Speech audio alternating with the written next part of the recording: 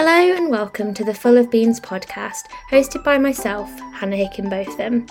Throughout these podcast episodes, we will speak to a range of individuals about their experience of eating disorders, with the aim of increasing awareness and understanding, whilst reducing stigma and isolation.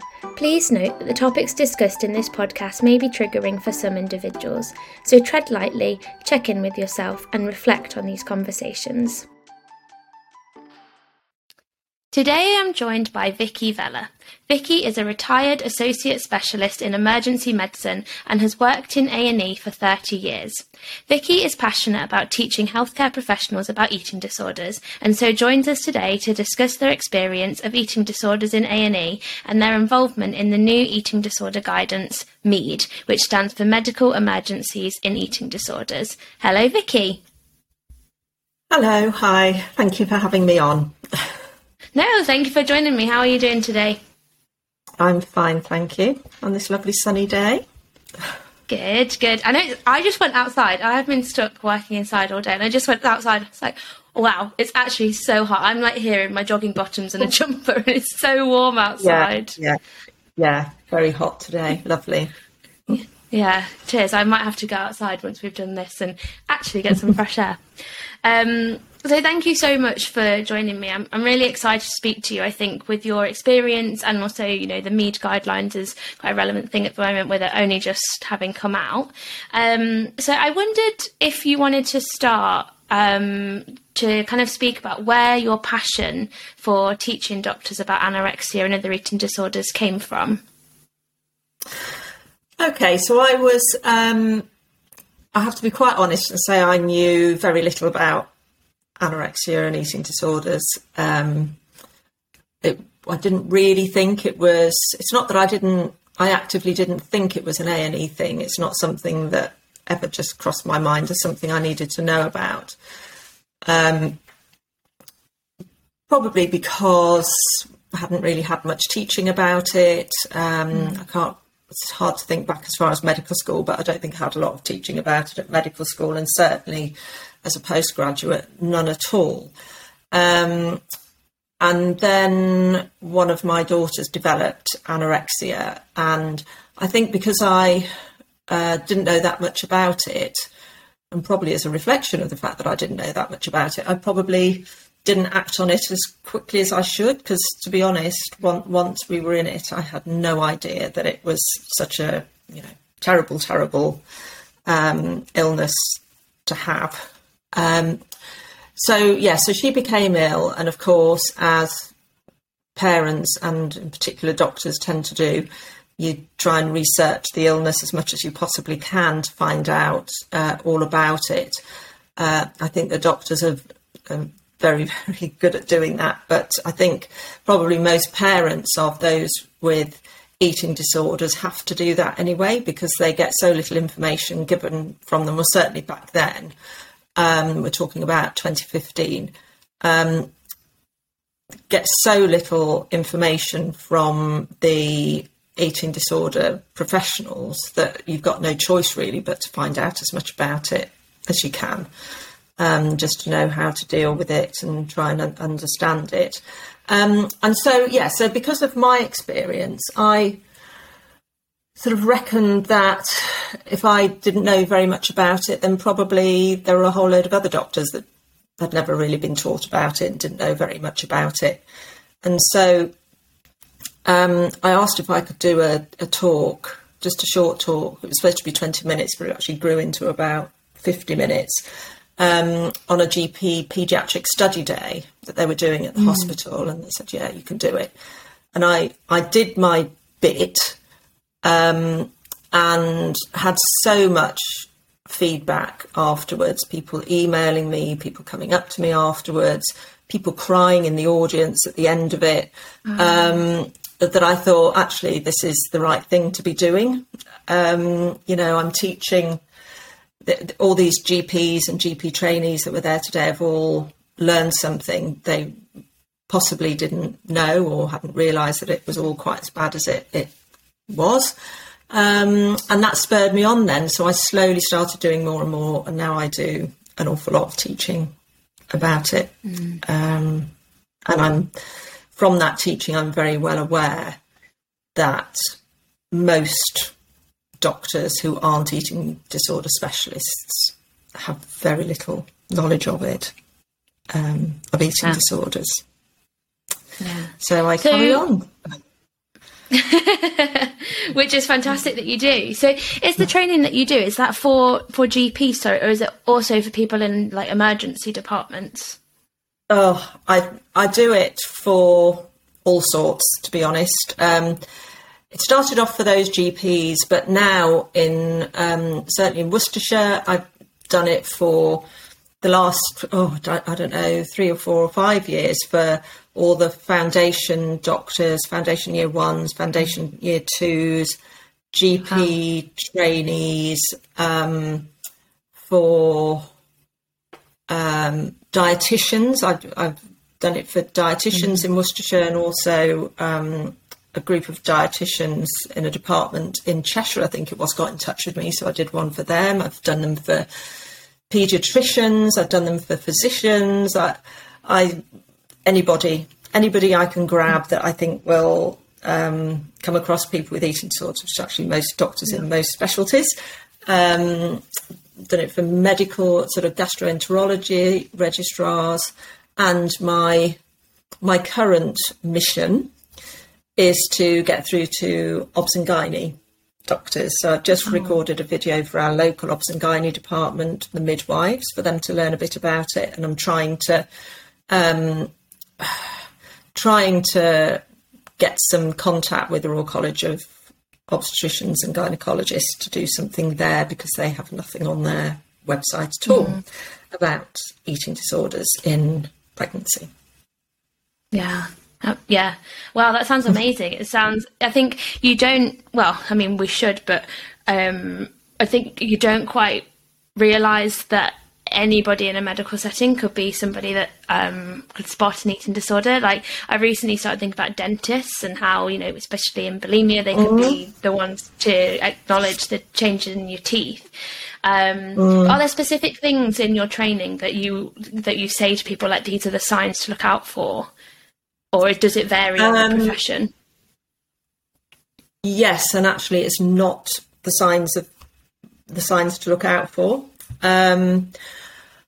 What I try and do more of is tell them about the side of eating disorders that they're not going to get from books, from standard textbooks. So there's no point, I don't think, in me standing up giving them a load of signs and symptoms of how to spot somebody with an eating disorder, because they can read that in a book.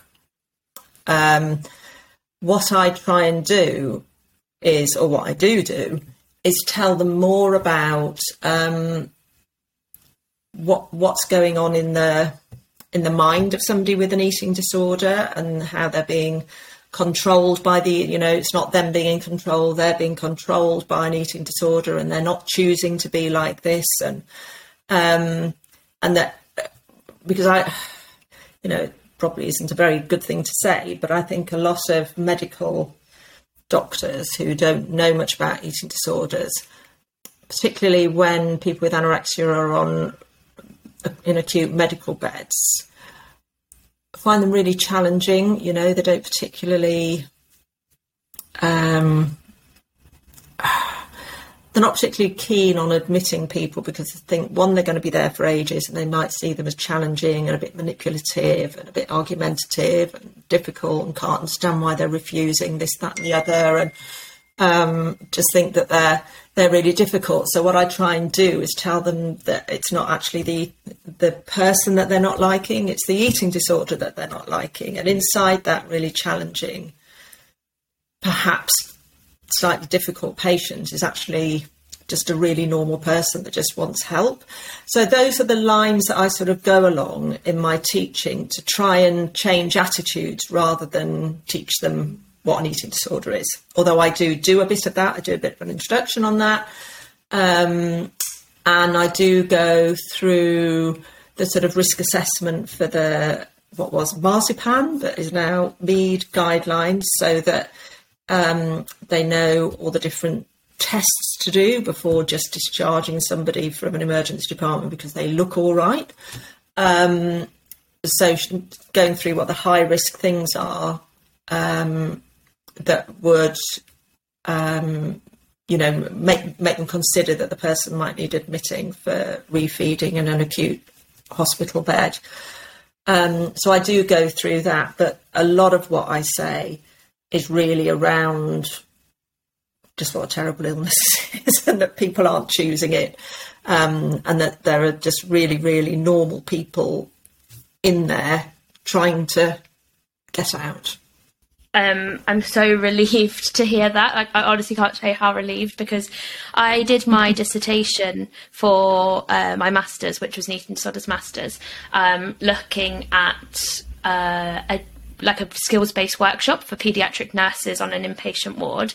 And that was basically to, design this workshop that, like you're saying, would allow people to learn about eating disorders and stuff like that. And a lot of the research that I read on like paediatric nurses' role in eating disorders said that one of the biggest challenges was that paediatric nurses didn't want to work with people with eating disorders because they were seen as, manipulative, or they weren't grateful for the treatment, or there were so many arguments, and it was a very tiring thing to work with, because a lot of the time, if you think about different mental health conditions, people may, or other like physical health conditions, people will come to the hospital and they want to get better, whereas a lot of the time with people with eating disorders, they don't want to get better at the initial stages, and it's kind of you have to really support somebody to want to get better. So the fact that you're explaining to them, it's not actually the person that you're, have a dyslexia or whatever, it's the eating disorder. I think, that's just so fundamental, and I think that's something that's massively missed in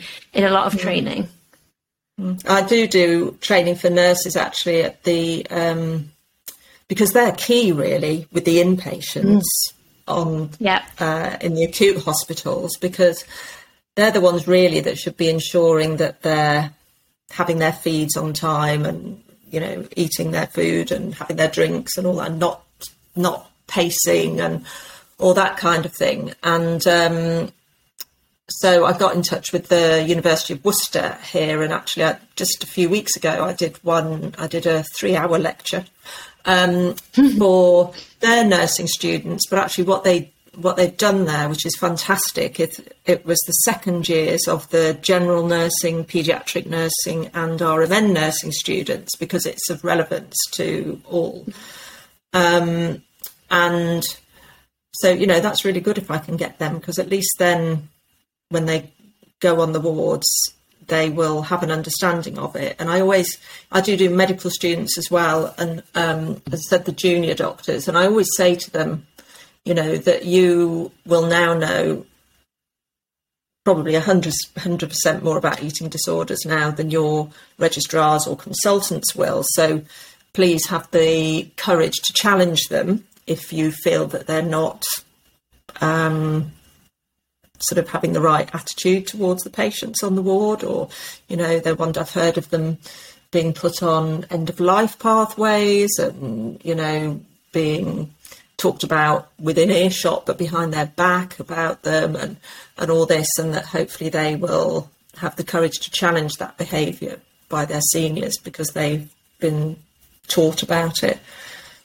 And that's also why I get the dietitians, because it's interesting how many people like the RMN nurses in Worcester, and I think probably in a lot of places, have no training on eating disorders. And to me that that's quite worrying, because those RMNs will become mental health liaison staff, and they'll see people in A&E who have perhaps overdosed or self-harmed or something like that. And if they don't have an understanding of eating disorders, they're not going to do proper assessments. And also, when I just said, and dietitians, is that although at university, when they do their degree, they learn all about the nutritional side of it, actually they don't know anything about eating disorders per se. And to me, because they are the constants on the ward, whether it's a medical or paediatric or gastro ward, they're the constants. The junior doctors and, a lot of the nurses will come and go, but they, if they've got a knowledge of it, should impress upon the staff how important it is that, they do get their food at the right time, and it's not kind of left for a couple of hours because somebody needs antibiotics and somebody needs something else. Their food is just as important to have on time as it is for somebody to have antibiotics on time. So the dietitians, I sort of think, if they've got an understanding of what's going on, then they can impress upon the staff how important the nutritional side of it is as well. So everybody really needs to know, don't they? Yeah, absolutely. Everybody's got key roles, haven't they? But I just think the more people know about it, the more chance there is of somebody challenging somebody on the ward who doesn't know about it. I was just thinking then, as you were kind of talking about with the dietitians of making sure that people get their food on time and stuff. Do you think it's possible for somebody to be treated with an eating disorder on a general inpatient ward, or do you think because of the sort of nuances of it needs to be an eating disorder ward? Well, unfortunately, it can't always be an eating disorder unit, can it? Because if somebody's physically unstable, they can't have drips and potassium replacement and things like that done in an eating disorder unit. So, there are certain things that really could only be done under observation on a medical ward. But, in an ideal world, once they've been stabilised and their refeeding was started, then they should be able to go into an eating disorder bed. But I think we all know how short we are of those, which is why, they often get stuck on medical wards for weeks, don't they, or months sometimes, where they try and find a bed for them. But, for as long as they're on a acute medical ward, they're literally only being looked after in the sort of medical sense, if you like. But nothing else is going on. They're literally just being fed, aren't they? So, and stabilised. And I guess, that highlights the importance, like you were saying earlier, of everybody knowing about eating disorders, because, I think sometimes if somebody is in a medically unstable condition, the most important thing is to get them into a place where they are medically stable. And often, people can't start the sort of therapeutic work until they're in that medically stable position. But I think it's, critical that people are aware. I remember when I did my dissertation, things like taking a patient to the toilet, or, like you said earlier, pacing and stuff like that, is having that awareness of the compensatory behaviours as well, because, with a typical patient that might turn up into to A&E or to be on an inpatient ward, they might be able to have a few more freedoms. But with somebody with an eating disorder in that medically compromised state, they need to be monitored and supported constantly. Yeah, you wouldn't expect them to get therapeutic sort of treatment on an acute medical ward. You don't expect them to start having psychologists and family therapists and what have you going in there, but they should, in an ideal world, be having the right sort of support whilst they're having their meal or their tube feed or whatever, because they can become really, really distressed while they're having that. So to have somebody talking to them and supporting them in the correct way, can make that a lot less difficult for them.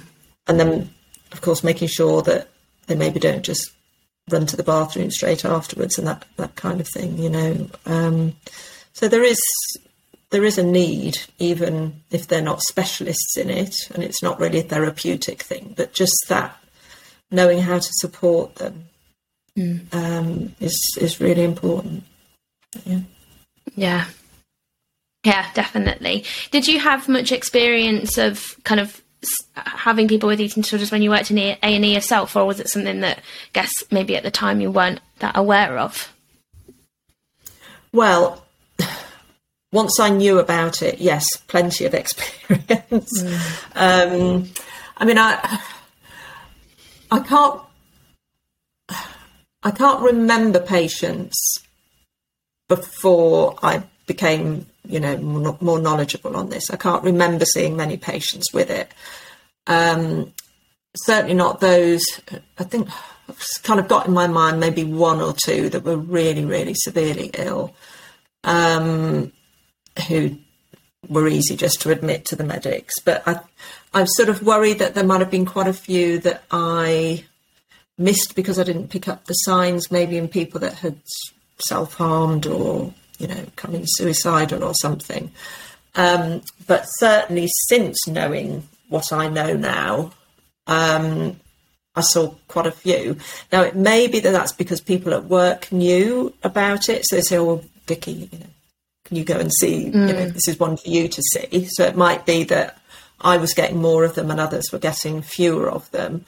But also, I think maybe because I was asking the right questions, I was finding more of them, and getting them to tell me about it, whereas I wouldn't have done before. So I really pushed, and I still don't think it is on the sort of checklist, but I really pushed for questions about eating to be on our sort of checklist that we did with any mental health patient. So anybody that came in with, self-harm, overdoses, suicidal thoughts, depression, all of those things. But they said no, they wouldn't put it on. So probably not everybody was asking, but I always would ask. And I found it amazing, actually, the number of people who might come in having self-harmed and they'll be telling me why and what's happened. And it's not anything at all eating disorder related. And then I might say at the end, and how about your eating? And it's amazing how many would then say, oh, well, yeah, this or that. I don't want to say it out loud, really, because, you don't want to trigger anybody. But, actually, I do sometimes vomit after meals, or I sometimes don't eat very much. And it would all come out. And then I'd put a big thing on the notes for the mental health liaison staff, please think about referral to the eating disorder service. So I think I was finding them, whereas, 10 years ago, I probably wouldn't have done because I wouldn't have known to ask those questions. Was it as simple as you asking, how are things with food, or were there other questions that you asked? I'm just thinking if people are listening and maybe advice. Well, I think I would just start off with a very general, and how's your eating? And with the younger patients, you would usually have a parent or somebody in with them. So,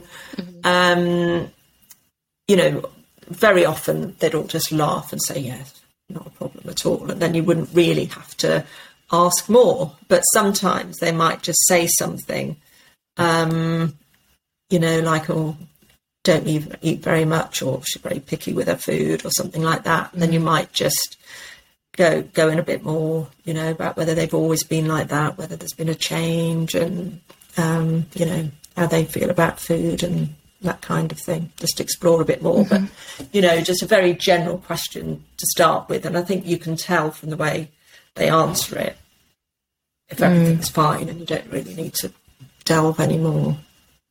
Yeah.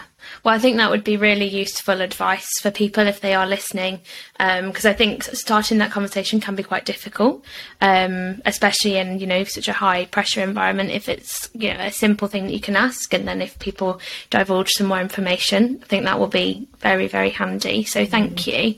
I wanted to ask you some questions about MEAD, the new guidelines. So if people are listening and thinking, well, what on earth is MEAD? Do you mind just kind of giving an explanation? Yeah, so MEAD is a new incarnation of the marzipan guidelines. So if people really don't know any of this stuff, so the just as a little sort of backstory, so the marzipan guidelines stood for management of the really sick patient with anorexia nervosa. And these were some guidelines that were first written. They first were published in 2010, I think it was. And this was done by a few sort of clinicians who realised that there was a real problem with people with anorexia mainly dying on medical wards, basically through lack of knowledge of staff, of non-eating disorder specialists. So the guidelines were put together primarily for non-eating disorder specialists to refer to if they had somebody with anorexia, to guide them, you know, how to assess them, how to refeed them and all that kind of thing. So the first one was in 2010, and then in 2014, junior marzipan came out, so that was for under 18s, and then might have been 2012, and then 2014 there was another incarnation of the adult one. Anyway, so they decided a few years ago that a rewrite was necessary for a variety of reasons.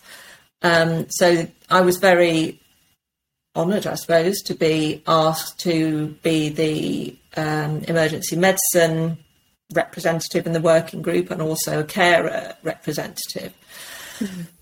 So we started working on it a few years ago, but then of course something happened and everything got pushed back. So everybody's been working really, really hard in the last year to get it out, and it was finally published at the end of May, second last week of May, at an eating disorder faculty conference. So yeah, that's what MEAD is. So they've changed the name to Managing Emergencies in Eating Disorders. And the name was changed for a couple of reasons. One, because in general, people with eating disorders didn't like the name marzipan, which is understandable. They ought to change the name of the scoff score as well, really, shouldn't they? I think there's quite a few acronyms that are food, and it's funny that they're eating disorders and. Yeah. Well, I think if these things were initially all written by people who had eating disorders, they wouldn't have acronyms like that. No. But I guess people who haven't got eating disorder, I just thought, that would be quite good to do it with food, but without really thinking of the effect that might have on the people they were trying to help. So it's changed to MEAD because it's not just a reference to anorexia nervosa, so they've changed it to eating disorders so that it's not all about anorexia. There is guidance in there for bulimia nervosa as well. Not so much for binge eating disorder, but for bulimia and anorexia, and they're a reference to others. So that's why the name was changed. Why is there not so much for binge eating disorder? Is that because people don't come to A&E, or? I think so. Yeah, I think that's it. Because really, what the whole point of the guideline is to try and prevent death from people who are really ill with mainly anorexia nervosa. Those are the ones that we hear about, and they're all very tragic, and nobody should really die from anorexia on a medical ward. But then obviously bulimia also has some potential to cause people to present to A&E, if they get low potassium or they get esophageal rupture or something like that from their vomiting. But I think that those with binge eating disorder probably don't have so many sort of acute problems that would necessitate admission to hospital. More people have binge eating disorder than the other ones, as I understand it. But it doesn't have so many acute problems that might cause, death within a few days or something like that. And that's really what this guideline is trying to prevent. So is the guidelines sort of like, I know you were saying at the start that you didn't kind of educate healthcare professionals on signs and symptoms, but is it that sort of thing? Is it kind of the signs and symptoms to look out for and then kind of what to do thereafter, or is it a different approach? Again, to be quite honest with you, I can't remember, but I don't think it's not designed to be a textbook about eating disorders. So if I remember rightly, it doesn't have a lot about the signs and symptoms to look out for to make the diagnosis. It is really designed for non-eating disorder specialists to do proper assessments to assess physical risk for health. But along with that, there's, it's not just that. There's a whole chapter about refeeding and tube feeding, and whole chapters about families, and chapter about consent treatment, sectioning and capacity and all that. It's a really, really comprehensive document. And then there's a whole new chapter about type 1 diabetes and eating disorders, which there wasn't in the Marzipan guidelines. And then there's a whole chapter about where best patients should be treated, and chapter for commissioners. And, it's a very comprehensive document, but it's not a textbook about eating disorders, should we say. It's very specific in its angle, I suppose, be the thing to say. I suppose that sense of kind of being more specific and not so much of a textbook is quite a good referral tool if you're in the moment and you need to use it, rather than having this hefty textbook to kind of have something to refer to. I think that's kind of the thing you need. So but if you don't mind, even this is quite hefty. So still, and I have to say, I did keep making this point and drumming it home that you need something that, if you're working in your emergency department, you have somebody with anorexia who's potentially medically unstable, you've got to decide what to do with them. You've got to have something that you can just quickly go onto Google, find it, print it off and use it. You don't want to have to wade through a whole load of stuff to find the bit that you need. You just haven't got time to do that. That would put people off doing full assessment. So it needed to be something that was very usable. And I think it is, as long as people know about it and know where to find the information that they need, which I think is probably a lot easier with this, with mead than it was with marzipan, I think. Yeah, I think you're right completely. I think that was something that I did in my dissertation as well, was to create a sort of handout to give to the paediatric nurses at the end and say, here's the main points that we've kind of wanted to highlight for you today, and here's some kind of further referrals or further references to go to should you need them. But you mentioned, just as you were talking about the guidelines, you mentioned a few things that I'd just like to, I guess, pick up on, just in case, people are wondering what it is or kind of how it appears. And the first one you mentioned was refeeding syndrome.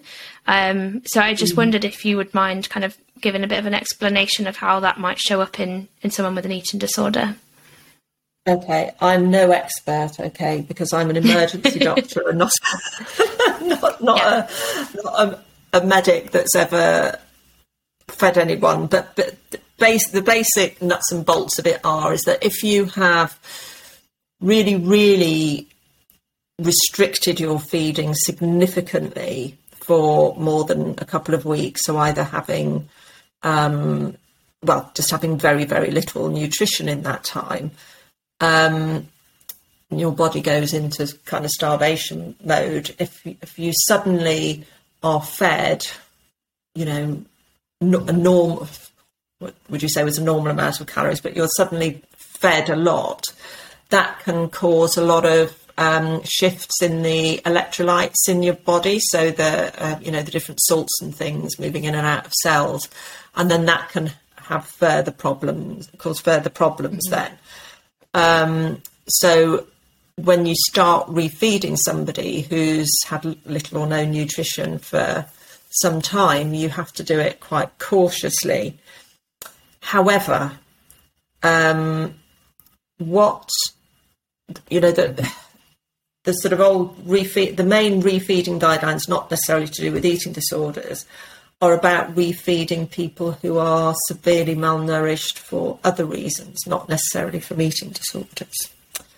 But as I understand it, people with anorexia are actually much less likely to get refeeding syndrome than somebody who's, say, really malnourished from Crohn's disease or, you know, something else.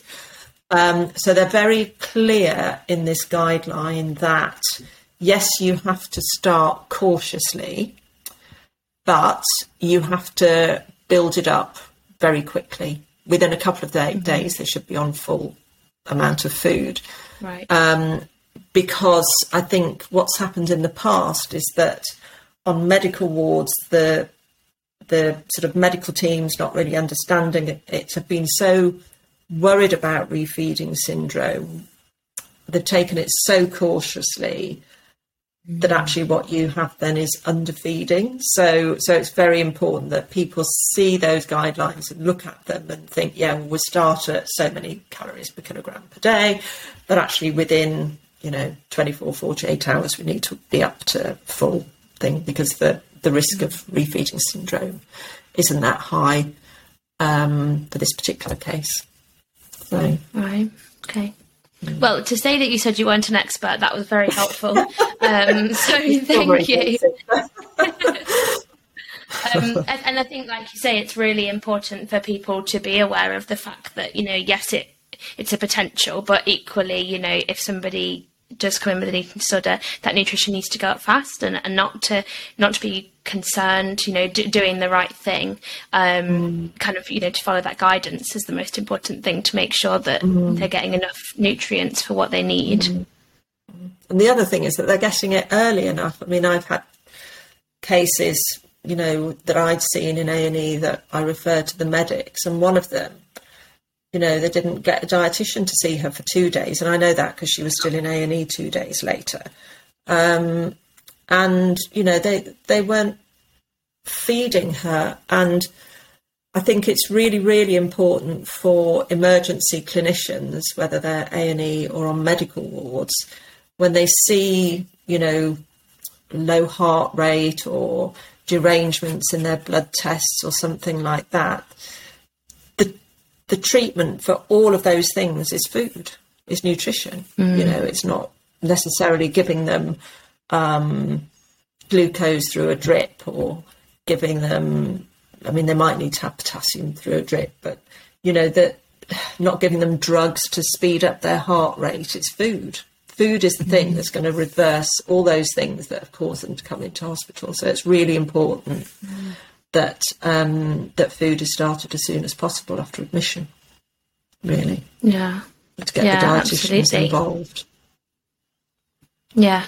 So. Another thing I wanted to ask you about that you mentioned, because when I did my dissertation, again, this was something that the paediatric nurses said they found really difficult to sort of understand or to wrap their heads around, because it seemed like a really horrible thing to do for the patients, is NG tube feeding. And you just kind of said about, food is the only kind of, that's the thing to start with. That's the medicine to start with. So is there sort of a reason why somebody would need to go onto an NG tube feed? Would it be that you try and start them with food first, or is it sometimes you have to go for the NG tube? Well, it's always better to try with food first, isn't it? Because that's, that's what you're wanting them to do, is to eat. And I mean, it's a kind of personal view, but I think it probably is backed up by evidence, is that quite often once you start tube feeding, it's really difficult to stop, and the person kind of just gets used to being tube fed, and then it's really, really difficult for them to get rid of that and start eating again. That can be quite a long process, so it's always better to get people eating and drinking if you can. But obviously if there is total refusal, or they just can't do it, they just can't get enough in, then you may need to have NG tube feeding. Mm-hmm. Yeah, I can imagine sort of through eating disorder recovery, one of the fears is that sitting down and having a meal. And obviously, at the start, if it's for medical stabilisation, you want to do things, you want to get the ball rolling as quick as possible. But I can imagine kind of bringing somebody off a tube feed would be quite difficult to then get them to start eating solids because of that discomfort as well. I can imagine there's quite a lot of gastrointestinal changes that would happen between the NG tube compared to eating a meal. And I think, as I understand it, having it through a tube helps with the guilt of eating, because you're not feeding yourself, somebody else is doing it to you. That's how I understand it. So it might be a relief to be tube fed for some people, just like it can be a relief to be sectioned, because they can tell their eating disorder that they're not choosing to do it. So it, gets rid of some of that awful guilt that they feel, which I think a lot of this disorder is all around guilt, how I understand it.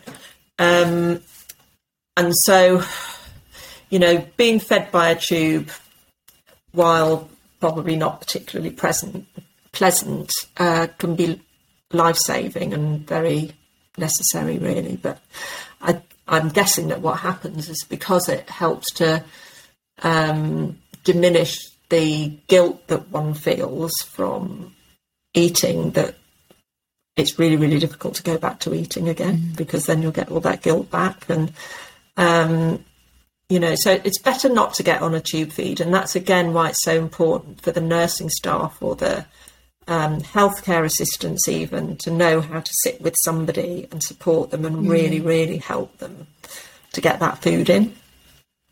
Yeah. Just like they do on eating disorder units, And without that, if people are ill enough that they need admitting to an acute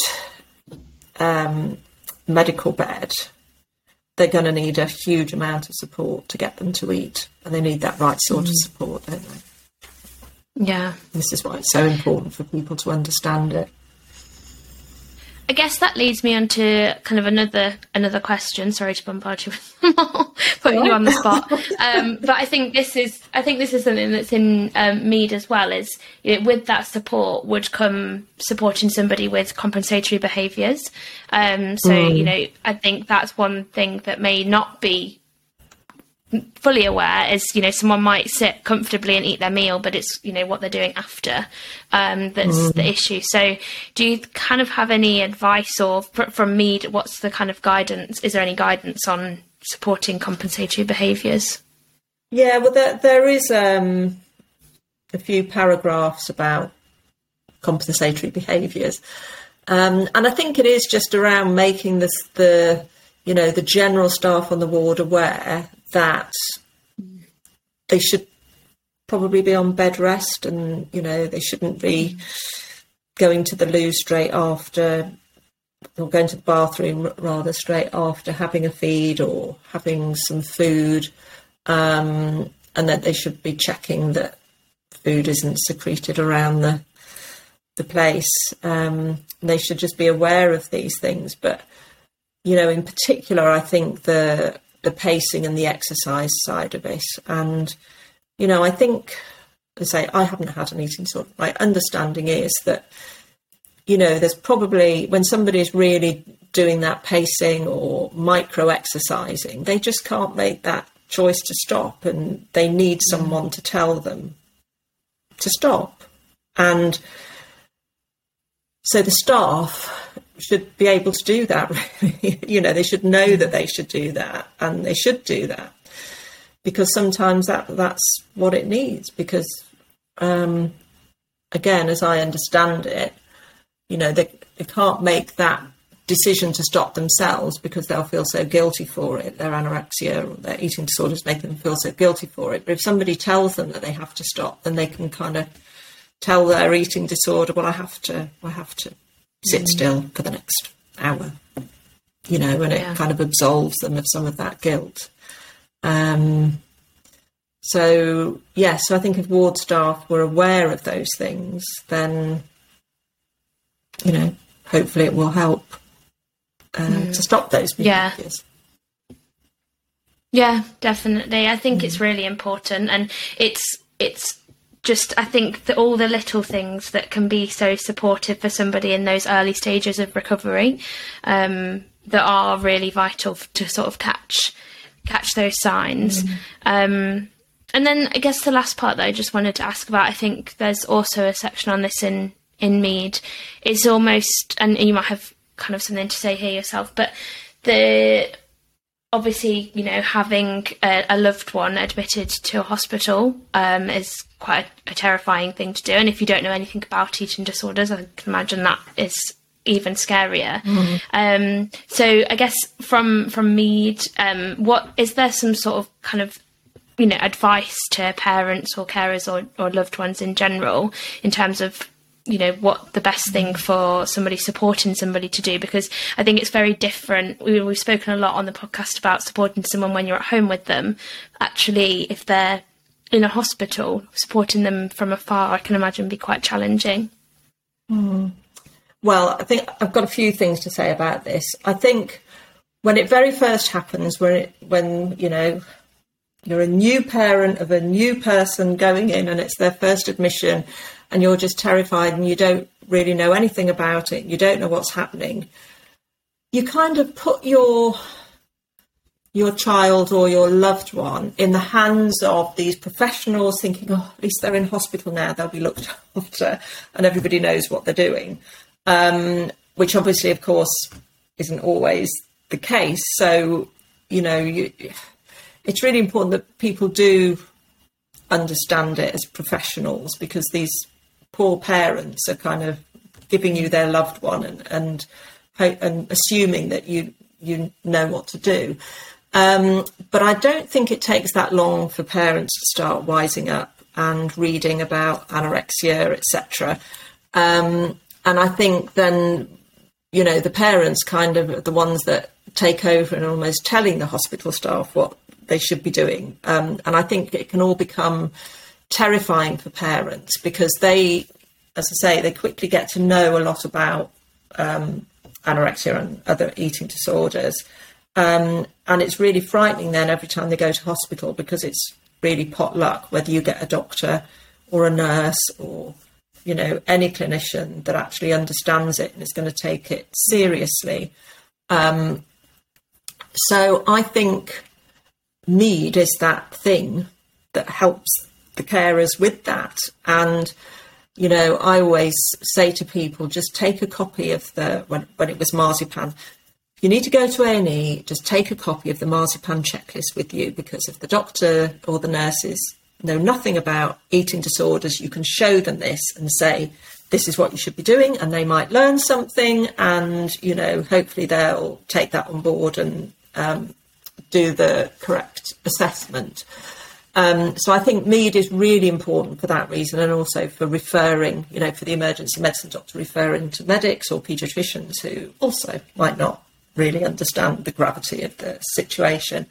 But in the Mead guideline, there is a whole section for parents and carers. There's a whole section about confidentiality as well, which gives lots of different scenarios. You know, if you've got an 18-year-old or a 17-year-old and they're on this section or that section and they're refusing or whatever for the parent to be given information, there's all the scenarios about what you can and can't say and talk to the parents about, which I think is really important, because there's nothing worse, I think, than being a parent with your child in hospital and they say that you're not allowed to know anything. I mean, that's just absolutely awful. It's awful. So this kind of talks a bit about that.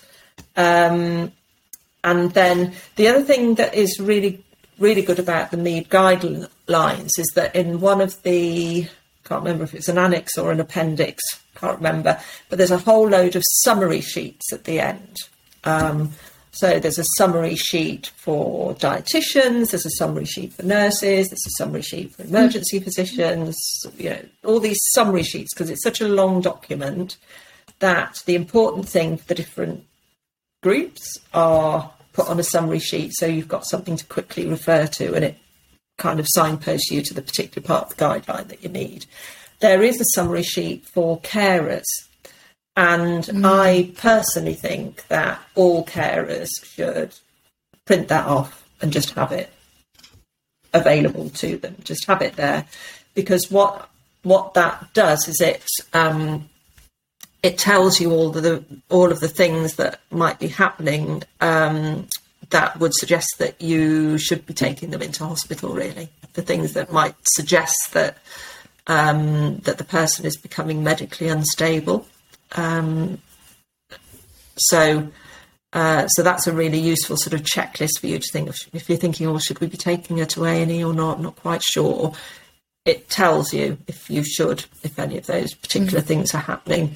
And it also signposts you to, which most of you listening would probably know about anyway, about BEAT and, various organisations. But to a new person, they're not maybe going to know about those organisations. So they're quite good. I mean, the other thing that just occurred to me and hadn't occurred to me before is if, paediatric and medical gastro wards they would normally go to had a load of those printed off. So if somebody goes in with a new diagnosis, they can hand that to the parents even better. So there is a fair bit in there for carers. Yeah. I think, like you say, having those resources accessible to give to people is so important, because I think it can feel like a really daunting and scary, nobody wants to have a child have an eating disorder. Frozen. And, to not know anything about it would be really, terrifying. So to have those resources, I think, is essential. Well, thank you so much, Vicky. I have learnt so much from you, and it's been fantastic to kind of get all your experience and all your knowledge. So yeah, I'm sure people will be really grateful for this information. So thank you. Good. It's been a pleasure. Thank you. Thank you for inviting me. If you enjoyed listening today, you won't want to miss next week's episode, so be sure to subscribe. Eating disorders are crippling illnesses, but with the right support they can be recovered from. We really hope you enjoyed this episode, but if you require more support right now, please look into charities such as First Steps and BEAT for support, or talk to someone you trust.